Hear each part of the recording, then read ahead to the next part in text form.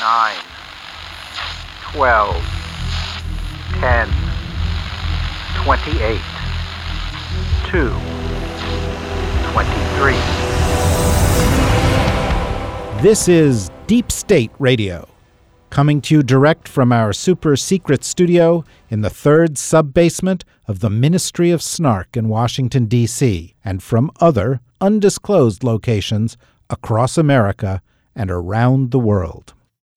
Hello and welcome to the latest episode of Deep State Radio. I am your host, David Rothkopf, coming to you from an anarchic jurisdiction, New York City, overrun by wild, actually nothing. Nothing is happening here. It's very quiet in New York. Coming to us from Washington, D.C., which is anarchic in a completely different way, we have Mika Ouyang of the Third Way. Oh, actually, Mika is not in Washington, D.C., even though I learned 60 seconds ago that she's in San Francisco. Hi, Mika. How are you? Hello. And actually in Washington, D.C., we have Ed Luce of the Financial Times. How are you, Ed? I'm good. Thank you, David. And in nearby Alexandria, Virginia, which is just across the river from Washington, but actually not in any way at all like Washington, we have Rosa Brooks of Georgetown University. Hi, Rosa. How are you? Hi there, David. And so here we are beginning another week. We're about 6 weeks from the election in the United States. And, although mostly we talk about national security and what's going on in the rest of the world, sometimes the biggest things that are going on in national security have to do with the United States, particularly in tumultuous times like these. Rosa, why should anybody anywhere else in the world care that a long-serving United States Supreme Court justice died over the weekend?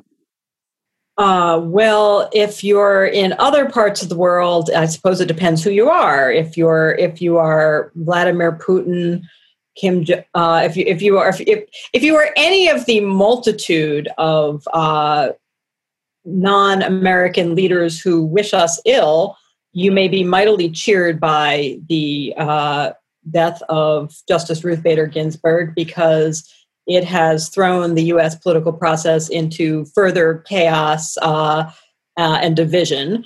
If you are an ally of the United States, you are mightily dismayed by this, because for those of our listeners who are not in the United States and who don't follow this stuff closely, in the structure of the U.S. constitutional system, the Supreme Court ends up being the ultimate decider on all sorts of policy matters, ranging from reproductive rights to the proper role of money in politics and campaign finance, to actually deciding in 2000, for instance, deciding that George W. Bush, deciding to stop the recount, thus making George W. Bush, rather than Al Gore, the winner of the 2000 presidential election.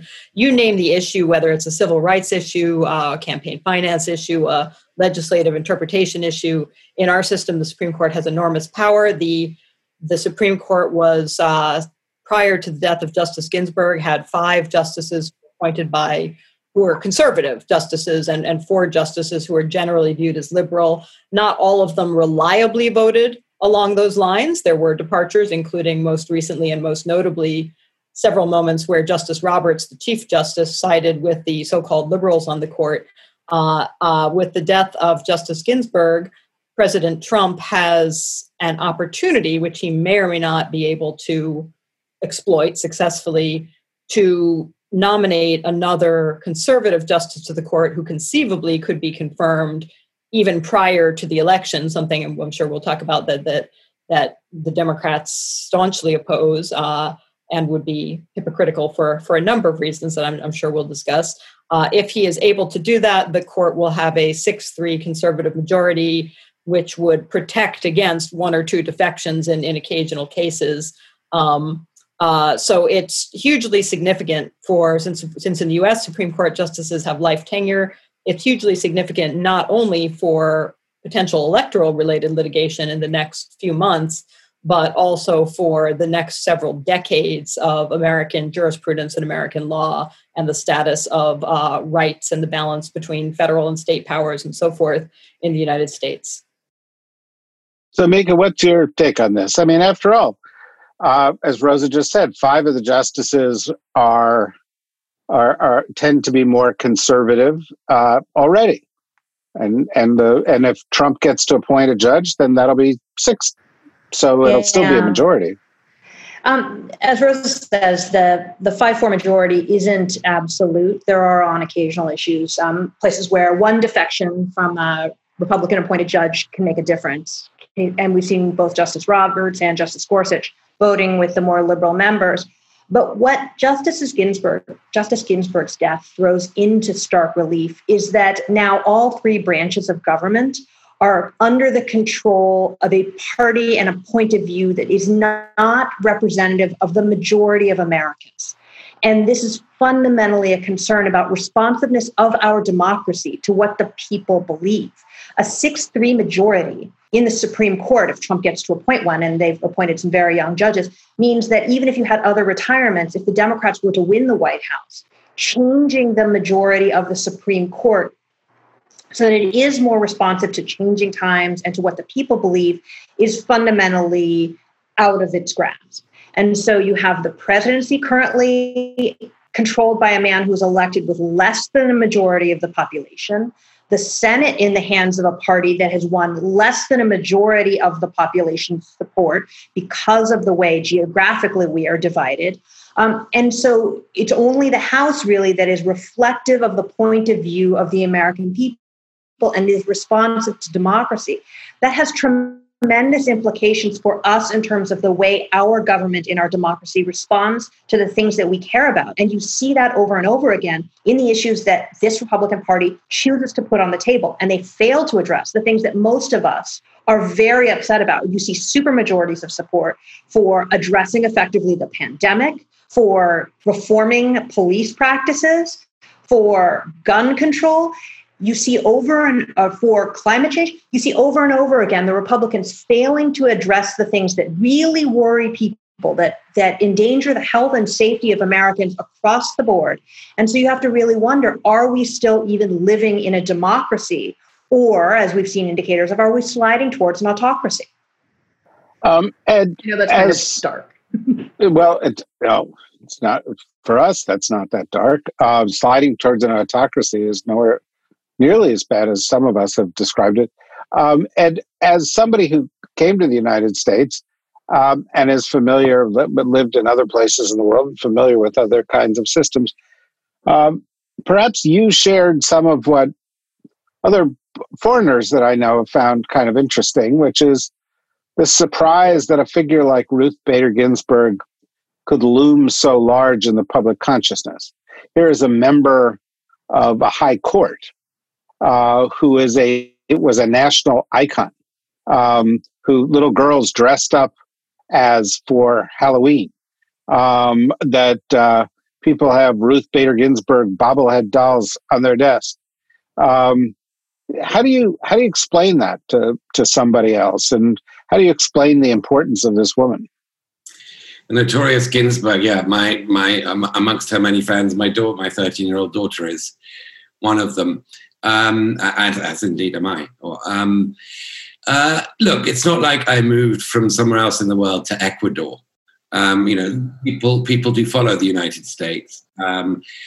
Even those who aren't sort of great scholars of America's constitutional history are aware of FDR's court-packing notoriety in 1937. They might not be aware of what prompted him, the frustration that prompted him to do that, which was that the Supreme Court kept knocking down key elements of the New Deal.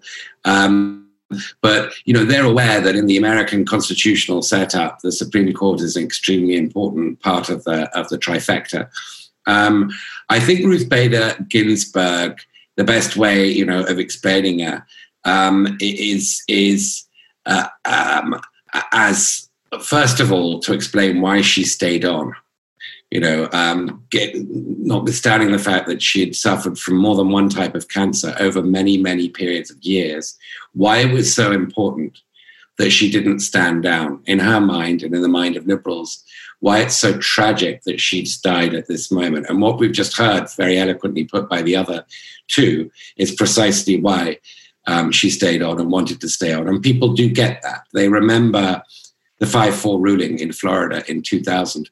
If you explain to them a very garish scenario whereby, but not implausible, whereby Trump proposes Amy Coney Barrett or Barbara Lagoa, and she gets nominated before November the 3rd, we then have some fraught recount situation over mail-in ballots in North Carolina or Wisconsin, and it gets up to the Supreme Court and it's already 6-3. They can understand immediately through an example like that, however extreme that example might be, just how important this is. You don't even need to get into the future of Obamacare in that example, but there is another very tangible one that non-Americans and obviously Americans alike can understand. I think finally people do grasp that this election, unlike really any since maybe the 1960s, is a culture war election. And that she has, we were all talking about the October surprise. Would it be a vaccine? It probably still will be, or a clash in the South China Sea, whatever it might be. Well, we've got it already before October's happened. It's Ruth Bader Ginsburg's vacant robes. And people get that's really a lightning rod in the culture war. Roe v. Wade is the number one target of the conservative evangelical movement. And it's the number one defensive position of liberals in America. They understand what's at stake. Rosa, I was talking to somebody at the, who follows these issues, understands them well, close to these issues. And they echoed a little bit what Ed said, and actually said moments after she died, we are in for an epic war. And I was struck by that. Normally a very circumspect person. What's the nature of this war that we are likely to see? Well, I hope that was just a metaphor for a legal battle and a political battle. I think at a bare minimum, yes, we're in for an epic political battle here. When President Obama was in his last year in office and the last vacancy of the Supreme Court, President Obama nominated Merrick Garland to fill a vacant Supreme Court seat. And that nomination was made, I believe, 9 months before the presidential election. And Senate Majority Leader Mitch McConnell stalled it, refused to hold confirmation hearings on the grounds that he asserted at the time that we were too close to a presidential election, that the Supreme Court justice the next Supreme Court justice should be determined by a Senate, that reflected sort of the latest votes of Americans and nominated by a president who had been selected by a majority of Americans. So he stalled it. The vacancy was then filled by Donald Trump after he came into office. Obviously, here we're only, 44 days before the presidential election.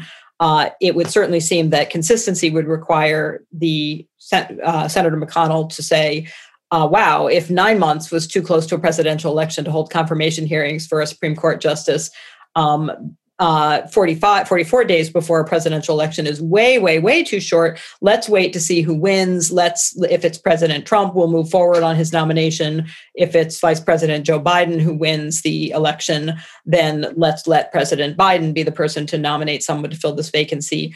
Obviously, Mitch McConnell has had a change of heart since Merrick Garland's nomination. He's now claiming that, of course, he must push through a Trump nomination immediately. It's shaping up to be a huge political battle. We've already seen 2 Republican senators come out and side with the argument that no one should be confirmed until at least after the presidential election, to wait and see how that election comes out. There's going to be an enormous battle to see whether Mitt Romney will say the same thing. We've already seen Senator Collins in Maine and Senator Murkowski in Alaska saying that they won't vote. They won't vote to confirm anyone prior to the election. Mitt Romney is the next obvious person. He seems to be thinking about it. There are several other senators who possibly could defect from the Republicans and prevent a confirmation hearing from occurring prior to the presidential election. So there's going to be intense pressure on the tiny, tiny number of Republicans who conceivably could be peeled away from the Republican majority in the Senate. So at a bare minimum, there's going to be a war in that political sense. I think the darker fear here, of course, is that after a summer in which we saw episodes of politically motivated violence, mostly in connection with racial justice protests, and we saw increasing activity from right-wing militias and white nationalist groups, that the tensions relating to this and the broader tensions relating to the election could spill over into forms of political violence, which would be, awful. And I think that's the real fear. And as you guys know, some of the work I've done has attracted the attention of the extremist far right, which has already decided, their narrative is that the Democratic Party, in cahoots with George Soros, in cahoots with the Chinese Communist Party, in cahoots with Black Lives Matter, in cahoots with Antifa, are planning a socialist, Marxist, left-wing coup against President Trump and will launch a bloody civil war any second now. That narrative is nuts, needless to say. It is absolutely batshit crazy and false, but it's being used to sort of whip up a frenzy among extremist right-wingers. And you could see this turning into political violence that is motivated by totally false narratives about insurrection and coup. I think that's the fear. I hope that that's a fear that is purely paranoid and does not go anywhere. But I do think that folks who monitor sort of early indicators and warning signs of political violence are rightly very, very concerned by the kinds of rhetoric, both the kinds of rhetoric that they're seeing in the U.S. political discourse right now, but also by the actual signs of organization on the far right in preparation for an alleged democratic violence. The only side that actually seems to be preparing for some sort of conflict is the far right. There's no evidence whatsoever that is occurring on the left or indeed the far left. But that's the sort of bigger fear. Mika, last week the director of the FBI said it's the far right, it's not the far left that's behind it. He also said, by the way, Russia's trying to attack our election, and the White House and the administration seems to be arguing against that. But if you were looking at the United States right now from a purely national security perspective, as you do, I think a fairly strong argument could be made that the biggest threats are here at home. People who are trying both to foment violence on the far right, or people who, like those who Rosa has been confronted with, who seek to put in place the rationale for attacking the left, even if it's made of whole cloth. And I would go a step further. If you look at the United States right now, one by one, our institutions are being attacked from within, like there was a virus within the institutions. Bill Barr, the Attorney General, is being accused right now in new books of, quashing investigations into the president, undermining the rule of law, and he's the one who's declared these cities anarchic. The right is arguing that the left wants to pack the court, but the right has been wholesale packing courts for decades. The White House, the Senate, Health and Human Services, the Department of State, the Directorate of National Intelligence, the EPA, the Post Office, the USUN. All of these institutions have been attacked from within and are less trustworthy and less functional today than they were before. Are Rosa's scenarios that go beyond a political war credible in that context? I think, David, we are at the most dangerous moment that we have been in this country since shortly before the Civil War.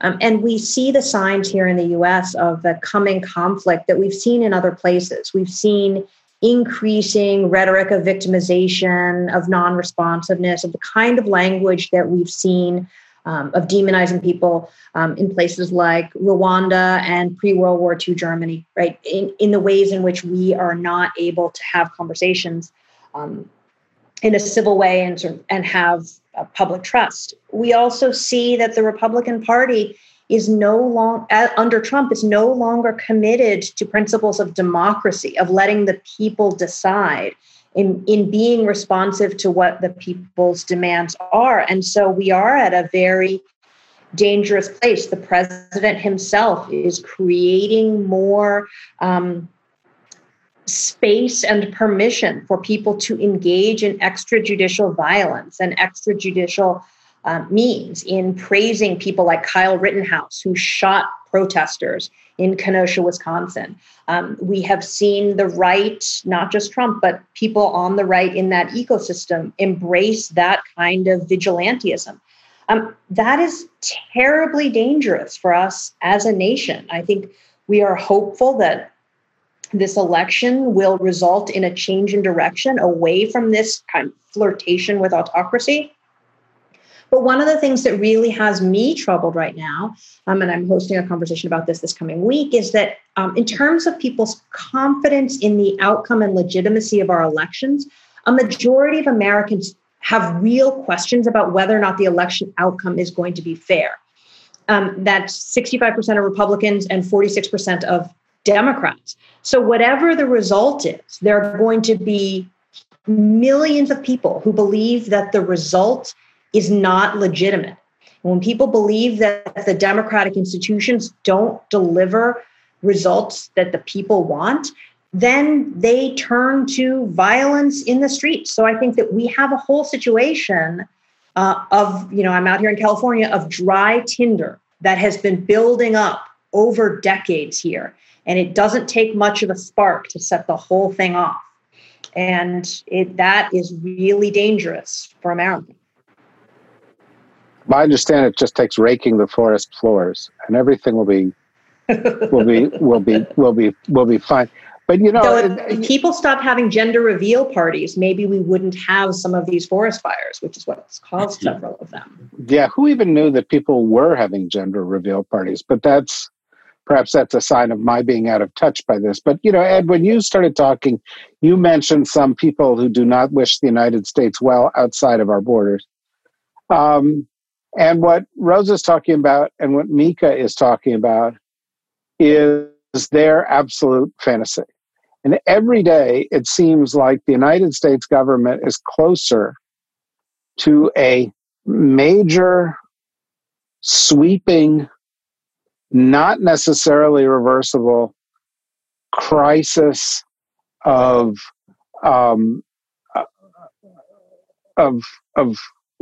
whether it can be believed, whether it is capable entity, whether elections are real or not. This is rot. And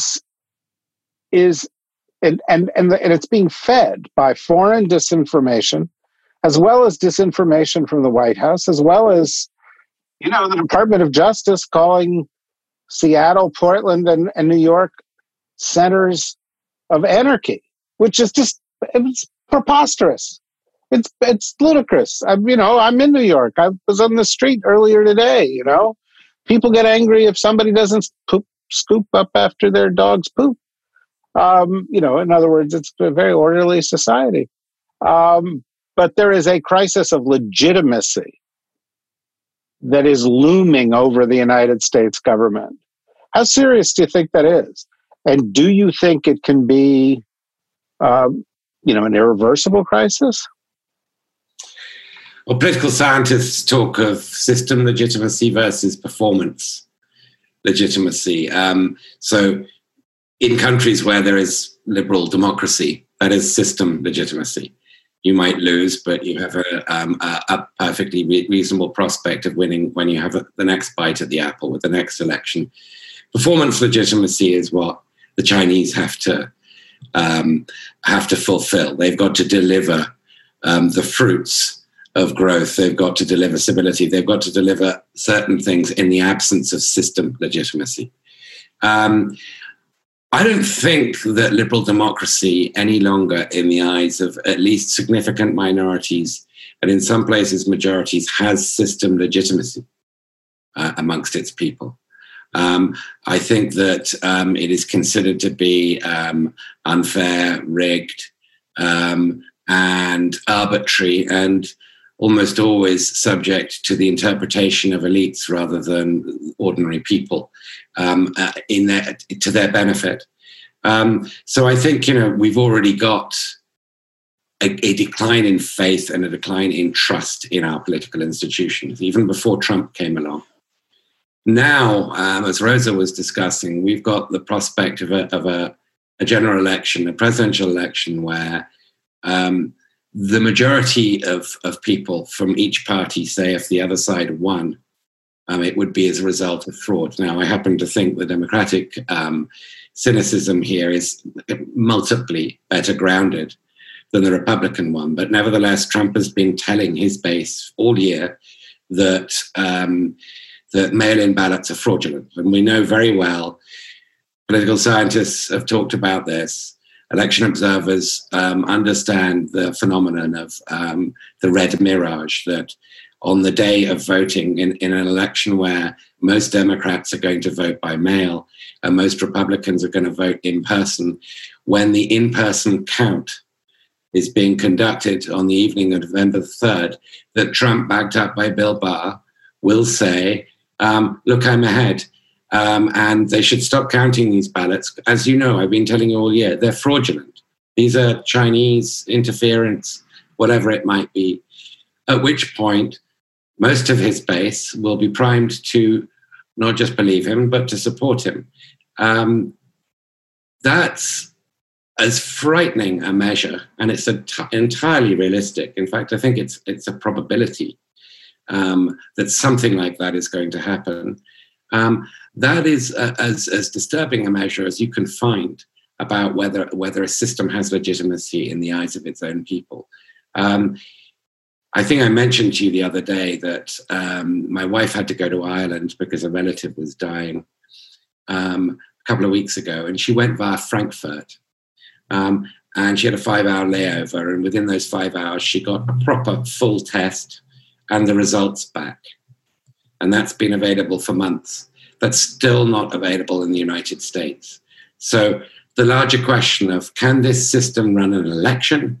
Can it test people when there's a pandemic on? Can it contact and trace them in terms of infected people's interactions with others in order to perform a basic function of public health or a basic function of counting votes in a democracy? The answer consistently seems to be no. Or if it is yes, it's a very, very partial yes. So the larger question here is also about performance legitimacy. Does the system deliver? And right now, it's so badly failing to deliver on so many fronts that you've got to feel worried about which trajectory it's going to continue to go in. Yeah, I think I'd love to hear you pick up on that, Rosa. I'll just add for a little bit of color here that I've noticed as we're recording this that a new advertisement for Georgia Senator Kelly Loeffler has just appeared, in which she brags in the ad about being more conservative than Attila the Hun. And Attila the Hun actually appears in the ad. Not sure I would have described Attila the Hun as a classic conservative. Well, that's an interesting question. You can comment on that. Apparently, in the ad, Attila the Hun grunts out orders to, among other things, eliminate the liberal scribes. And the president of the United States stood up this weekend and described a journalist being shot by the police with a rubber bullet as being a beautiful scene of law and order. It seems to me that it's not just that there's a crisis of legitimacy, but, up and down the line, the GOP leadership is embracing this. This is the ultimate fulfillment of that Reagan-esque idea that, government is bad. Let's get rid of it all. Let's burn it down. It's that Steve Bannon idea. Yeah. So Attila the Hun is of course most famous for the rather large number of people he slaughtered and the very large number of women he raped. So it's a little hard to understand why anyone would view him as a conservative exemplar. I suppose if your goal is mayhem, is the imposition of mayhem and misery upon a population, then he's an excellent model. But if you're looking for a leader with a lot of blood on his hands who's a serial sex abuser, that comes pretty close to home for the Republican Party.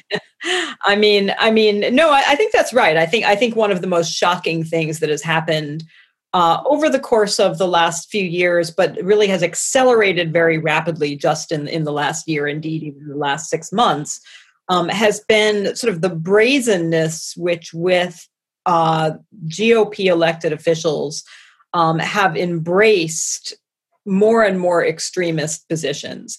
We used to refer to dog whistles about racism. Increasingly, there's nothing, but dog whistle implies something that is, below the level of audible, that is subtle and implicit rather than explicit. And increasingly, in terms of, Trump's own comments, I can't remember the exact words of his comment recently in Minnesota, but he congratulated the Minnesotans on their good genes and suggested that the entry of Somali immigrants was diluting those good genes. The racism is not implicit anymore. It's right out there in the open. And the hostility to political opponents is not implicit. The sort of personal level of hostility that is sort of, I hope you are destroyed level of hostility rather than I hope our arguments prevail is right out in the open. The hostility to a free press is right out there in the open. The conspiracy theories that are not grounded in fact, that have in which there is absolutely zero willingness to adhere to sort of even the pretense that they care about truth, is right out in the open now. And that's kind of shocking, right? I mean, I don't, obviously none of us, except you, David, lived through the 1950s and the McCarthy era. But sorry, I couldn't resist because David Sanger wasn't here to make a mean joke about your age. No, we know that you were not, in fact, an adult in the McCarthy era.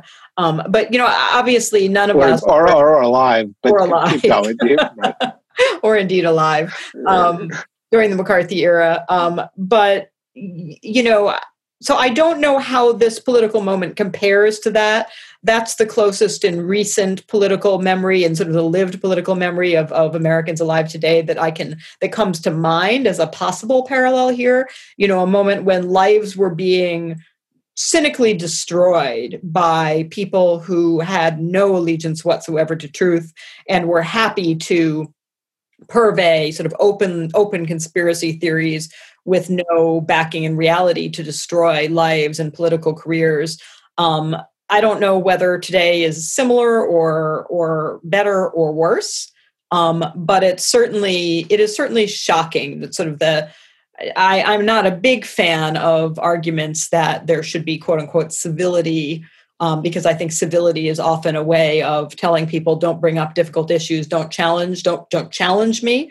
But I do think that whatever sort of basic norm that says you don't knowingly tell outrageous lies and you don't knowingly aspire to destroy longstanding American institutions and publicly acknowledge that your goal is to destroy and discredit them and lie about them, those, it does make me feel a slight longing for the good old days, say in 2000 or even 2008. I mean, at a moment, well, okay, I don't even want to say this. Dick Cheney's starting to look like a master statesman, and when George W. Bush and Dick Cheney start looking like statesmen, and I miss them, things are really, really, really bad because they were horrifically awful. Yeah, no, they were horrifically awful. And if you were an Iraqi, you would not be saying that because, when Cheney and Cheney and Bush went off the tracks, their policies killed hundreds of thousands of Iraqis. Now Trump's have killed hundreds of thousands of Americans. But, it gets to the core of this issue about legitimacy. Mika, one of the things that strikes me is, you do national security programs at Third Way. I was in the Clinton administration. In some ways, those of us who did international issues during that period embraced the idea of Third Way, in part because there was this tradition in foreign policy of trying to set the politics aside. There was something a little bit more virtuous about trying to be at the middle, because you thought that was kind of where U.S. national interests would reside. One of the things that has been most shocking to me, and it's just a subset of all of this, has been the degree to which national security officials have tossed aside norms and embraced, the kind of scorched earth politics of the hard right. And there are many, many ways, Richard Grenell when he was DNI, or Ratcliffe at DNI suppressing information, O'Neill as the director, as the national security advisor, minimizing a Russian threat, playing up a Chinese threat. He warned Trump about this health crisis. But later defends Trump's behavior, even though he knows that he is lying. The Justice Department talking to the military about using heat waves against protesters, and sending in armed little green men, a la the Russians, into cities. The national security side has fallen into. Mike Pompeo, is going off to give a big national security speech to a state legislature this week. Not because it has anything to do with national security, but because he's politicking. The United States is is calling for new sanctions on Iran, not because they can get them, because they know that the rest of the world is not going to go along with it, but purely for the political posturing. I just was interested in your thoughts on this, the crisis of legitimacy within the national security establishment. Yeah, it's funny because I see it in sort of two ways. One is that I have found that old consensus that I think was born out of the idea that America's foreign policy is America's foreign policy, regardless of who's president. When America gives its word to another country, the future presidents will honor the promises of their predecessors, regardless of party, because there's something bigger about the national interest. That consensus still exists in the national security community. It's just not people who are willing to serve this president. You see in the national security professionals Republican national security professionals who are lining up behind Biden, a real consensus. I have never found as much common ground with my former Republican colleagues as I do now about what is actually at stake in this country. And one of the things that I think is really striking about the national security officials who've gone in to serve in this administration is how deep the Trump administration had to dig to find people that they could put into these jobs. Pompeo was a middle-tier House member and became the director of the CIA and then Secretary of State. That wouldn't have happened in either of the Bush presidencies. All the statesmen who had the experience, who understood diplomacy, who'd worked with other countries, took a pass at this. They were finding initially in the Trump administration an oil executive who had no foreign policy experience to take that job. And the people who had been institutionalists generals, the people who we all were very concerned about because they were recently retired generals who took over those positions, largely they were pushed out of this administration when they kept trying to hew to that national security consensus. And you see that they are finding partisans with little experience and little knowledge of how the national security apparatus works to take over these jobs. And they are making really incompetent mistakes. This, attempts to engage in or maybe fund a coup in Venezuela, some of the mistakes that they're making with North Korea. I mean, they are people who just don't know what they are doing. And thank goodness that we haven't seen a national security crisis at the end of this Trump administration, but there's still plenty of time. I mean, in 2016, it wasn't until October 17th that the Access Hollywood tape leaked, and it wasn't until October 28th that Comey announced that he was re-looking at Hillary Clinton's emails. So we still have plenty of time left for some other crisis to arise in this election cycle. And let's just hope it's not a national security one, because the people that they have are not even the B team. They are like the people who couldn't even put on a shirt and ride the bench. Yeah, totally agree with you, except I would argue that the COVID crisis was a national security crisis. And I'm sure you weren't overlooking that, but because it was a global pandemic, I think it falls into that ambit. And in prior administration, it would have been the responsibility of senior national security officials to deal with it. These guys were not really organized to do that. One other place of the collapse of institutional legitimacy is clearly the Department of Justice, and in part because Barr has revealed himself to be an extremist, or in the case of declaring cities anarchic, kind of a perverse clown. Barr was the one, who was pushing to use heat rays against people during peaceful protests. But there, another sort of sub-narrative has emerged. We've been doing interviews on the podcast with people who are writing the big books. We did Mike Schmidt last week. We had Peter Strzok last week. We'll have Andrew Weissman sometime soon, Mary Trump, others. One of the things that we talked about a lot on this podcast was, Robert Mueller was going to be this independent guy. He was represented these institutions, and he was going to save our ass because he was going to run a sensible, objective investigation.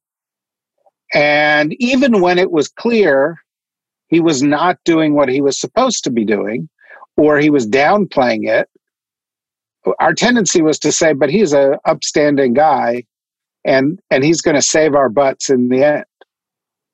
And now we have a book, the Weissman book, come out from close aid to him, and the Strzok book and these other books come out. No, it failed. He failed. He didn't look where he was supposed to look. He didn't push where he was supposed to push. He didn't stand up for the American people in the way that he was supposed to stand up for the American people. There was no independent investigation into any of this. There was no aggressive prosecution where there should have been a prosecution, and protection. Because after all, remember, this was a national security breach that we were dealing with. There was no counterintel investigation. There was no finance investigation into the finances. This seems kind of extraordinary to me. I've talked about this several times on the podcast in the past year. The Woodward book has the former director of national intelligence, a Republican congressman from Indiana, saying Putin has something on Trump. And that's like, I've said it before, it's like story number 37. Nobody, this is the most fundamental area of both, of all kinds of crises of legitimacy. And I'm wondering, what you make of the collective narrative of all these books that are now coming out. The Weissman book, from what I read about it, I haven't read the actual book, is probably the most authoritative in terms of why Mueller let us down. We've heard a lot of reporting about Mueller, none directly from him. He hasn't spoken to anybody. And clearly he buckled. But the testimony that Mueller gave a few weeks after Barr had skinned him alive by taking this report and releasing his completely contorted summary of it, it was very clear that this was a man who, oddly, for somebody who got Purple Hearts and somebody who stood up to the mafia, had buckled, had lost his spine. And the Weissman book is really interesting because it expresses his stupefaction at why Mueller ducked these challenges and why he refused to subpoena Trump to testify, why he wouldn't call the obstruction of justices, wouldn't call those balls and strikes as he saw them and as his team saw them, and why he was so reluctant to talk about collusion as having been proven. It's just a very sad tale, because if Mueller had been the Mueller we thought he was going to be, and I was no exception, I was pinning a lot of hopes on his integrity and his courage, that if he'd actually been the person we hoped he was going to be, things could have turned out quite differently a lot earlier. As it is, we now get a lot of these books that we inside the Beltway devour. But I think everyone else is inured to the whole Russia story and inured to the Trump corruption angle, and that it's not really playing much of a role in this general election. I think this is one for the historians. It's an incredibly important one for the historians. And I think we ought to be a little bit wiser. We've got to look to many people and not one hero. We looked at Mueller as the hero. We then looked at Jim Mattis as the hero. We briefly even looked at John Roberts during the impeachment trial as a potential hero. And perhaps we're going to look to John Roberts again as a potential hero. We should learn from our mistakes, not to pin hopes onto one Hollywood kind of hero. We need collective groups of people to change things. Yeah. I wish we could go on with this conversation, but I think that point brings us in some poignant way back to where we started, because it's very, very hard in a place like Washington to stand up against the prevailing opinion among your friends, within your party, within institutions. It's very, very hard to buck the tide, even when the tide is extremely negative. And the way we get heroes is when we find people who do that, not just once, but week in and week out, and year in and year out, against enormous odds throughout their lives. And I think that, in the end, is why Ruth Bader Ginsburg is a hero and why she will be so deeply missed. You think about American democracy, and without waxing poetic, it has never been, or if it has been, it has been for brief moments, a system of majority rule. And for the first 150 years of American history, the majority population didn't even have a voice. And until Ruth Bader Ginsburg began to help change the law in the 1970s, the majority population did not have equal protection under the law. And certainly Black populations and other populations of color did not have a voice. And the poor have not had a voice in a system in which disproportionate power is given to those who write the checks. And so I think that's why the loss of Ruth Bader Ginsburg, despite her diminutive stature, leaves such a giant hole in our system, because the legitimacy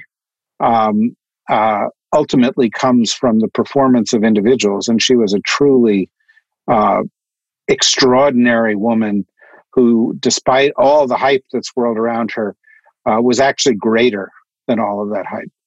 So she will be missed. We will continue this conversation in weeks to come as we get closer and closer to this election. I hope and trust that we will continue it with Rosa and with Ed and with Mika and with our other regular guests and with all of you. So please join us again. We have some special broadcasts this week, next week, each week coming up through the election. We will have special podcasts. Go to the dsrnetwork.com to find out about those. And, this is a good time to become a member. I know you're giving to all of the political causes that you care about. The causes that keep the issues in the public eye also matter. And so you have the opportunity to support us by becoming a member. Click on membership and do that. Thank you very, very much. Thank you, Mika. Thank you, Ed. Thank you, Rosa.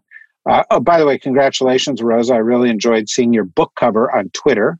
That's a big moment when you have a book cover, and it's a very handsome book cover. Oh, yes, indeed. And that's what matters, because you can judge a book by its cover. Well, most people do. Most of the people who own your book will just judge it by its cover, if it's anything like my book. In any event, I hope that's not the case, of course. Go order Rosa's book, pre-order it at your favorite bookseller, and join us again for the next episode, which will be very, very soon. Bye-bye, and stay healthy.